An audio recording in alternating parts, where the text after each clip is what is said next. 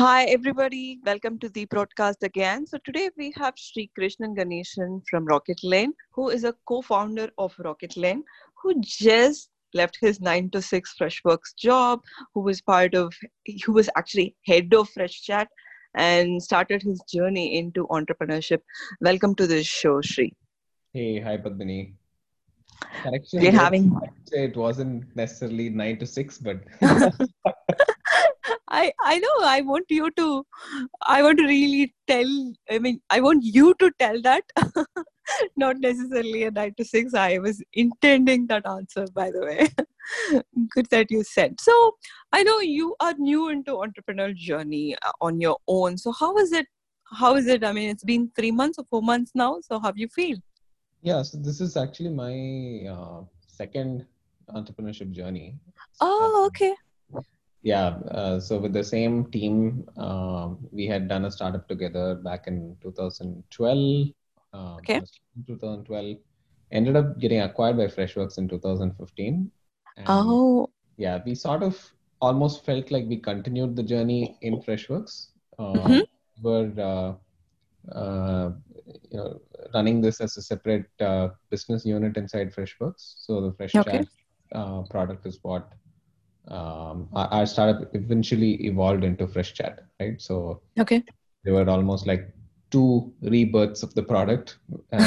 With you know, we had different set of people from within Freshworks join us in the journey. So Mm-hmm. um, yeah, it was almost like uh, continuing to run a startup from within Freshworks. Okay. So in a way, we had the benefits of a large org supporting us and someone like Girish mentoring us in the journey the last time around. And this Mm-hmm. time, I think we're trying to repeat a lot of what we did well in the journey, Okay. especially in the last 2.5 years when we relaunched the product as Fresh Chat. We had great success with the product globally, and Mm-hmm. we hope to be able to you know uh, do something similar over here and maybe make it even bigger.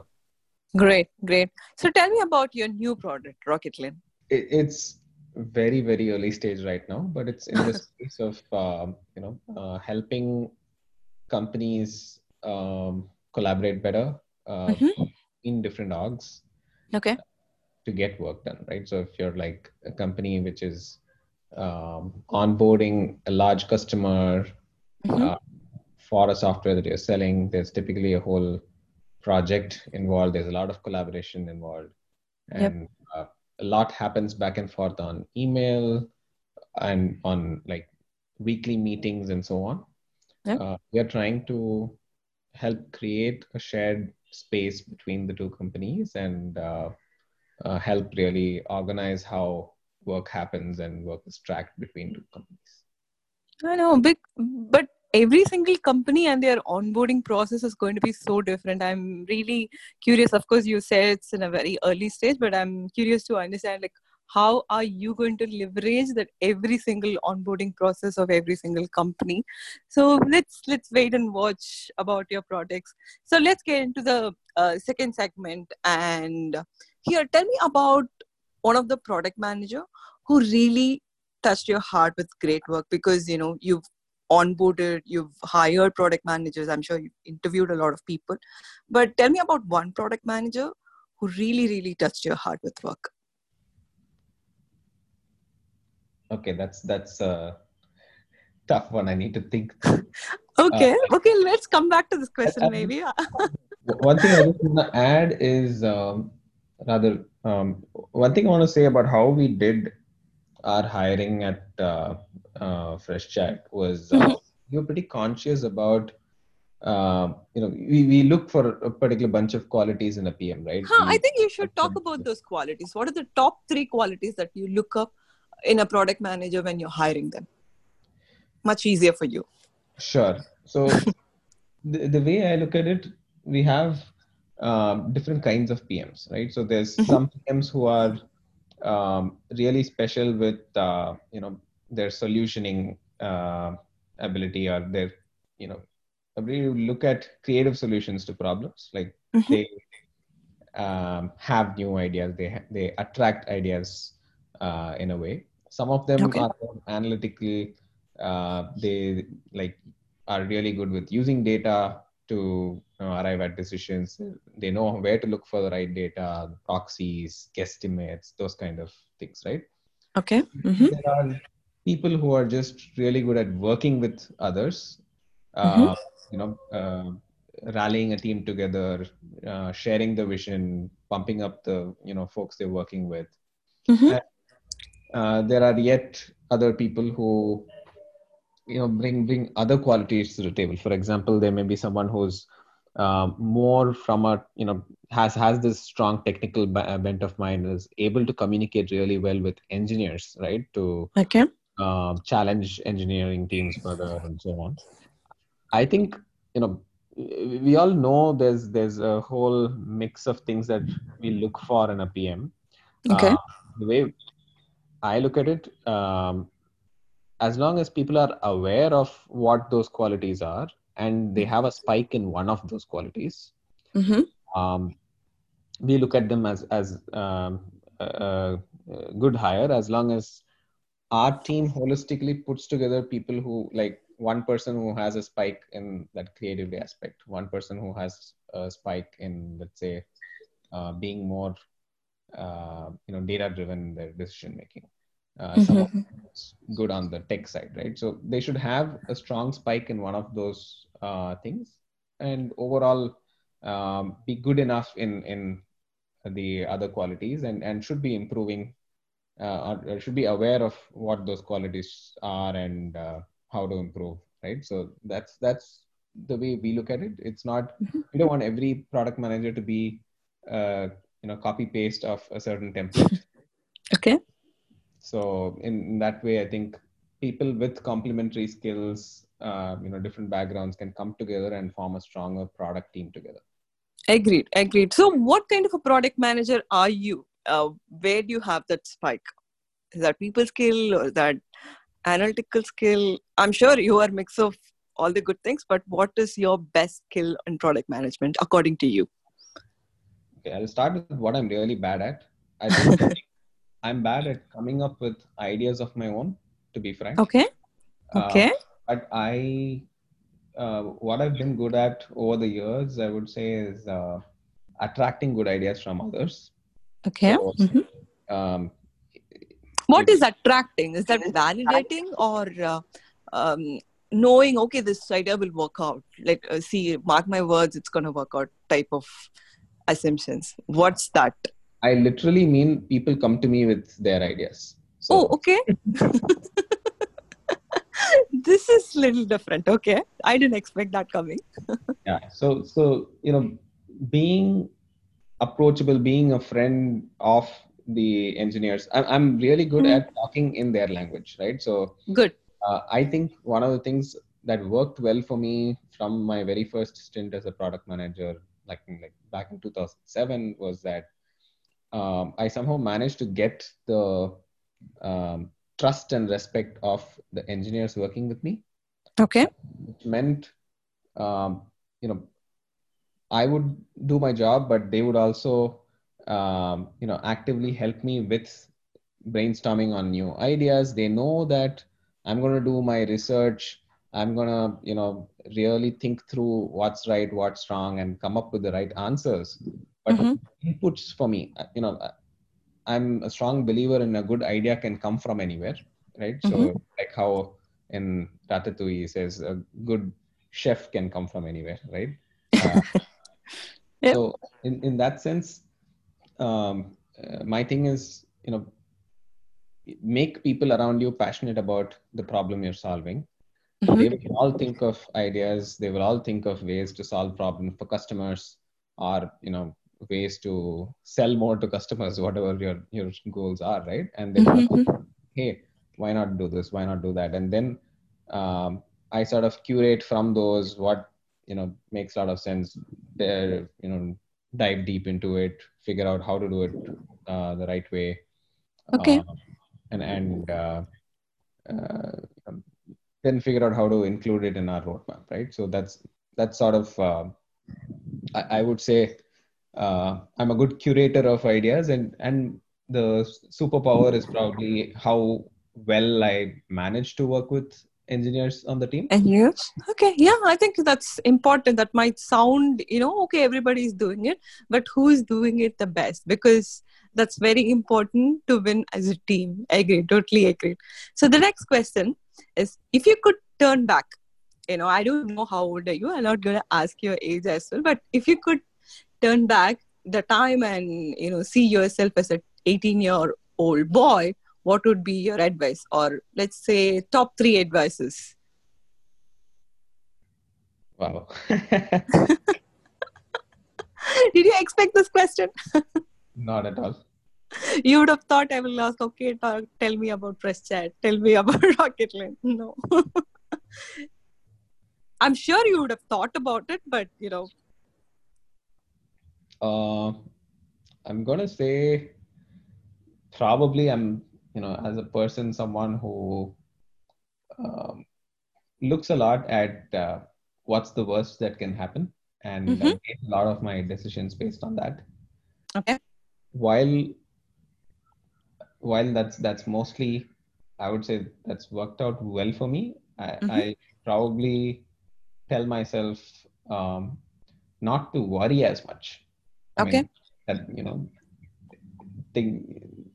I think I've spent a lot of time uh, early on in you know, worried about how things will turn out, and Mm-hmm.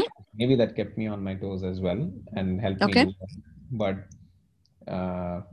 probably um, had some sort of a whenever I was having fun in Okay. college, uh, or even on a weekend during work, my mind, some part of my mind will still be thinking about, hey, I need to finish Mm-hmm. something at work, or I need to be doing something else. Okay. So maybe less of that is what I would Mm-hmm. say. Okay. So as an 18-year-old boy, you were like more worried about things and you want to advise that, hey, don't worry, or you want to say, hey, what worst is going to happen? Come do it. Yeah, I mean, like, live a little more in the moment.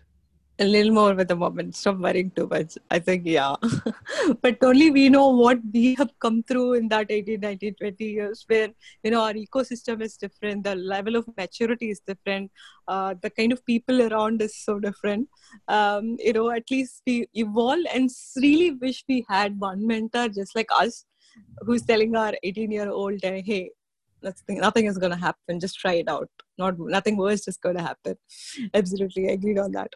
So, Shri, the next question to you is, if you can have dinner with three people, dead or alive, entrepreneurs or startup owners, or somebody like Steve Jobs or anybody, if you can have an opportunity to have dinner with three people, who are they and why do you think you have to meet them for dinner? Um, okay, in the context of maybe what I'm doing now, Mm-hmm. I would probably want to meet um, people who are building sort of evangelistic companies in new categories, not necessarily. Uh, I'm not necessarily restricting myself to people known for product thinking. Sure, Uh, sure. Absolutely. so maybe someone like David Cancel, who uh, built Drift, Okay. and I'm gonna say maybe Nick Mehta at Nick Mehta. Mm-hmm. because again evangelistic, and Okay. um, yeah, that's two I can Those immediately. are the two people you want to have dinner with and really talk to them. Nice, which is nice. So the next question is, I know everybody is talking about building for Bharat, and with COVID and there are too much buzz around that. So how do you see building for Bharat? What are the products that looks so promising to you that you follow in India? Of course, you build a product for a global market, but in general, Building for Bharat. What is Building for Bharat to you? So actually, I think one of the products I worked on was truly a Building for Bharat experience. This was Oh, a wow. app called Jixi back in Jixi? 2011 uh, and early 2012. I was at this startup Okay, heading to good. that. And this was essentially a video app for Mm-hmm. feature phones, Mm-hmm. which would work on 2G networks. Okay. So it was actually about, people using like a Nokia. I don't remember the model number, but there was like a 1,500 rupee Nokia device on which you could run the 1100. no 6600. No, 000 is little expensive. Okay. was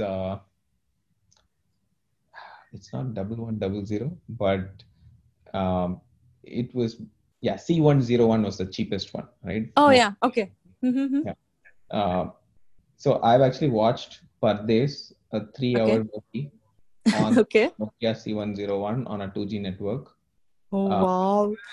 we did. When I'm talking to you, I'm also Googling the screen and I'm like wondering, did you really watch the whole movie in the screen? Yes. I urge the listeners also to Google the name C10. Look at the screen. Go So ahead, Shri. yeah, so the thing is, most like 90% of people back in 2011 were still using what is called feature phones, right? Mm-hmm. They didn't have Mm-hmm. access to smartphones, which were Yep. much costlier. Right? I And think that's when the kind of HTC and that whole era started. Though people who are like super well, super tech or super wealthy always had the iPhone. But I think 2011 is when kind of the HTC was common in everybody's hand sorts. correct. Still, the Yeah, dominant phones would be like a Sony Ericsson or Samsung or correct, Micromax, Carbon. All of these brands were, in correct, play. And of correct. course, Nokia was pretty big back then. And Yep. we had built a Java app that would work on these basic phones and, any phone that supports like J2ME mobile Mm-hmm. apps, Mm-hmm. and sort of adjust the do this bitrate adjustment, understand how greedy it can be in terms of video quality, and try to ensure continuity of video. Mm-hmm. Uh, saying it's okay to compromise the quality as long as we are delivering continuity. That was like the insight for the company, that people wanted to watch long form video on Mm-hmm. the phones, Mm-hmm. and didn't have a way to do it. Like they couldn't Okay. do it on YouTube because YouTube didn't work on these phones, right? Yeah, of course. So that had like tremendous reach. I think in our first 6 months we had like more than 6 million downloads. Wow. I actually opened up a line where people could call in with Mm-hmm. problems, Mm-hmm. just because we wanted to get a pulse of what people were What doing. people think about it. Yeah. Mm-hmm. And there's once a guy who called from a banyan factory in Tirupur and said, Okay. "Hey, uh, I work in Tirupur at this banyan factory," and he was telling me all this in Tamil, of course, that Of course. he Mm-hmm. wanted to watch Tamil videos on it, and he could find only Hindi videos. Okay. And that was a very, very gratifying moment for me, because I could just feel the reach that this app had. And Yes. uh, you know, truly, I think in terms of uh, even what we see often today, a lot of the Bharat apps that we know of today Mm-hmm. are probably like gonna be video oriented. Mm-hmm. I think that way, even the TikToks of the world have reached, a whole different audience, right? It's not Absolutely. 33% of TikTok users are Indians. Imagine. right, right, and it's not only your urban, middle class person who's using Yeah. that. Yeah, It's yeah. It is more of lower middle class and people in the rural areas. It is in fact more over there than the urban people. who really love the kind of attention that they never had in their whole life. When they post a video and acting in a song, and they're like 5,000, 10,000 people liking it, or just clicking that heart button, it is giving them some sort of social validation, and they love it. They're able to do it with their basic phone, which has a lot of human behavior understanding towards it. It's beautiful on how the app is keeping them happy. Right. So there's a lot of these I think things that people are hungry for, right? And it could be just, I'm hungry to get entertained in more ways. So I'm like, go and spend time watching content on TikTok. I'm hungry to express myself in new ways. And the easiest way for me is not to like write a tweet, but to post a video of myself saying something, doing something, right? Yeah, it's even more gratifying. So I think that's the sort of intent that these apps need to tap into if they have to truly have that Bharat scale, right? Or they need to really change something in people's lives. Maybe, maybe these, apps that give access to helping the unbanked get banked, or, have a financial inclusion sort of thing, or have access to things that they usually haven't had access to before. Those are the things to think through. In my mind, like, I still have a very strong bias towards video, having seen how much of a pull the market had for we launch something for video. And I think so, new ways to express yourself around video, new ways to consume, create and consume video could always have the attention of this audience. Absolutely, very nice. So you also spoke about tweeting, right? So today, every entrepreneur, at least most of the entrepreneurs, are on social media who are pretty active. I think the whole cult started when Elon Musk got in and then started answering customer queries on Twitter. So how do you see it?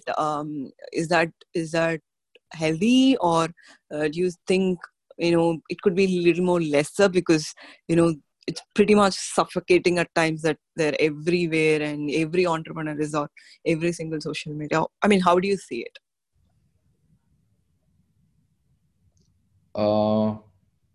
I think entrepreneurs need to be on social to do a few things, right? Like from trying to get people in your network to amplify your message, whether it's something you are trying to do from a hiring perspective, or you're like introducing a new kind of product and you want to get in front of the right audience. I think social selling is probably gonna work out better than ads at like a certain scale. Whereas, obviously you need ads, but I think from a ability to convince perspective, what you do on a LinkedIn or on Twitter, etc., feels more natural to the others already following you, or like people in their network who they retweet to, etc. So I think it's immensely valuable to entrepreneurs.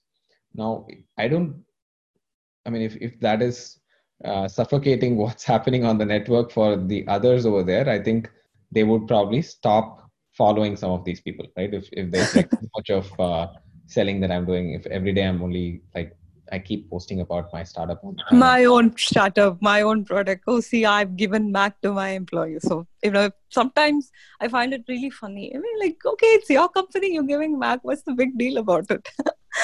Sometimes it's very valuable where they talk about constructive conversations, constructive topics, which is absolutely relevant to what they sell. But, eventually they will sell more. So I think it's an art of social media that most of the entrepreneurs might have to learn. But yeah, social selling is important. Yeah, I do have a bunch of people who will tell me if I'm overdoing the, company thing too much on social. They're gonna Oh, ping they'll me, tell you. say, Okay. hey, by the way, getting tired of your feed, so I'll need to do a little bit of something else for a while. Glad you have an amazing friend like that. It's great. So, Shri, with that said, we have come to pretty much the end of this podcast. So, I have to ask you this question. This is in general a very typical question in all of our shows, especially with entrepreneurs. So, what is your advice? Of course, some will say, "Oh, I'm not so, experienced or old to give an advice." But what's your suggestion for a lot of aspiring entrepreneurs? Because a lot of people they think they make plans for all the entrepreneurship, but taking the first step is always harder. To quit a job and then start something is always harder. So what is your suggestion or advice to them? See, I think I can probably share a little bit about how I thought about it, and Sure. maybe people can see if they align with that way of thinking. For me, I've never looked at entrepreneurship as a risk. Okay. Uh, the last time when I jumped in to do something, all three of us, as a founding team, the way we thought about it was, hey, you know what? Let's give this a shot for a year. Right? Mm-hmm. It so happens that during the course of that year, we decided to buy ourselves a little more time. But honestly, if you have worked for a few years, if you have like a little bit of savings, in fact, last time I would say the first time I did my startup, I didn't even have any savings. I Mm-hmm. like I had bought an apartment, so a lot of my money was locked in. Okay. But I borrowed like 2.5 lakhs from a friend, Mm-hmm. a couple of friends, and that's what I started out with. I didn't have too many other expenses that the family relied on me for. So that Okay. way, I was lucky, right? So Yep. I started at a time when I hadn't created like very large personal burn. So the way I had to I probably needed 10,000 a month to sustain myself, and Mm-hmm. drawing from that, 2.5 lakhs that I'd borrowed, and that was sufficient for me, right? Good. And so I looked at it as, hey, for a year, I'm not going to get a salary, and I need Mm-hmm. to live off this borrowed money, which I know if things don't work out, it's going to be easy enough for me to find a job again, and Absolutely, yes. I'm going to be able to pay them back. So it's really the downside is losing a year of salary. Mm-hmm. Uh, I would say, as advice, I would say think of it as 2 years instead of 1 year. Okay. The upside is, really, uh, it's not capped at all, right? Upside could be as big as things could be. So Correct. that way, when you look at the pros and cons, I think there's a lot to learn in the journey. There's a lot that you're going to do, and which is going to make you more valuable even if this doesn't work out.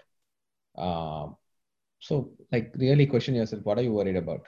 Are you worried Yep. about failing? Are you worried about uh, you're not as long as you feel you're not going to go completely broke, uh, by taking that 1 year off. If you have someone else supporting you, I would say if if uh, if you're really young, probably one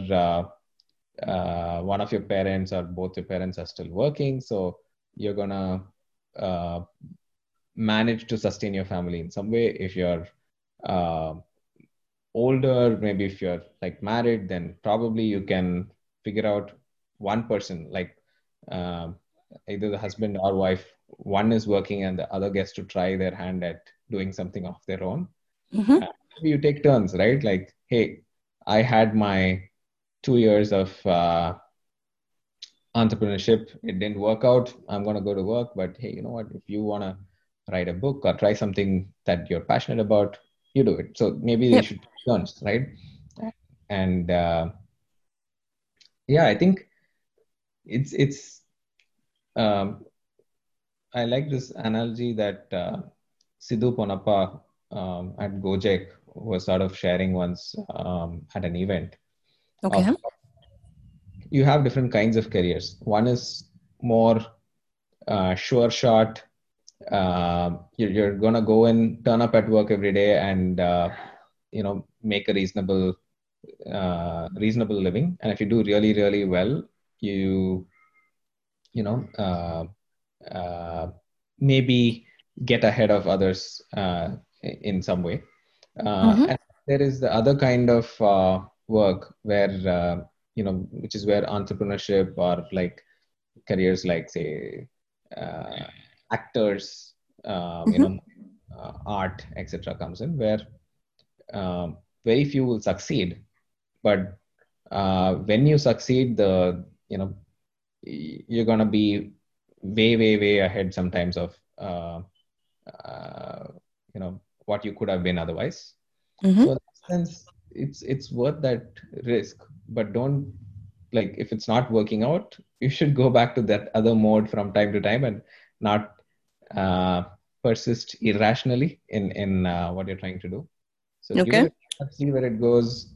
If it's not working out, if you need to feel that success and momentum to gain confidence again, shift back to like doing a job. Uh, do that for a few years. When you gain that confidence again, then maybe go and give it another shot. So you can alternate between these two kinds of lives. One is a more steady, predictable, step function sort of life, and the other is probably something that can uh, put you on a rocket ship. Right. Of course, it's a marathon. There's no, okay, this didn't work. Of course, our plans also, right? It keeps changing in 2 to 3 years. Like what you probably wanted to do in your 20s, about your 30s, probably changes in between when you're 26 or 27. It's okay. You can try out, come back. I think the ecosystem is also very adaptive these times, where if you had a failed startup, people are very encouraging, hiring them. They think they are even more valuable. And I think it's welcoming, which is nice. Yep. No, Oh, I think my suggestion would be work in a startup and then go startup, so that you have sort of learned a bunch of things which are going to really help you in that phase when you're trying to do everything on your own. agreed. So nice. I really love the analogy as well. I'm just gonna shamelessly copy that and then keep it for some of the other talks I have.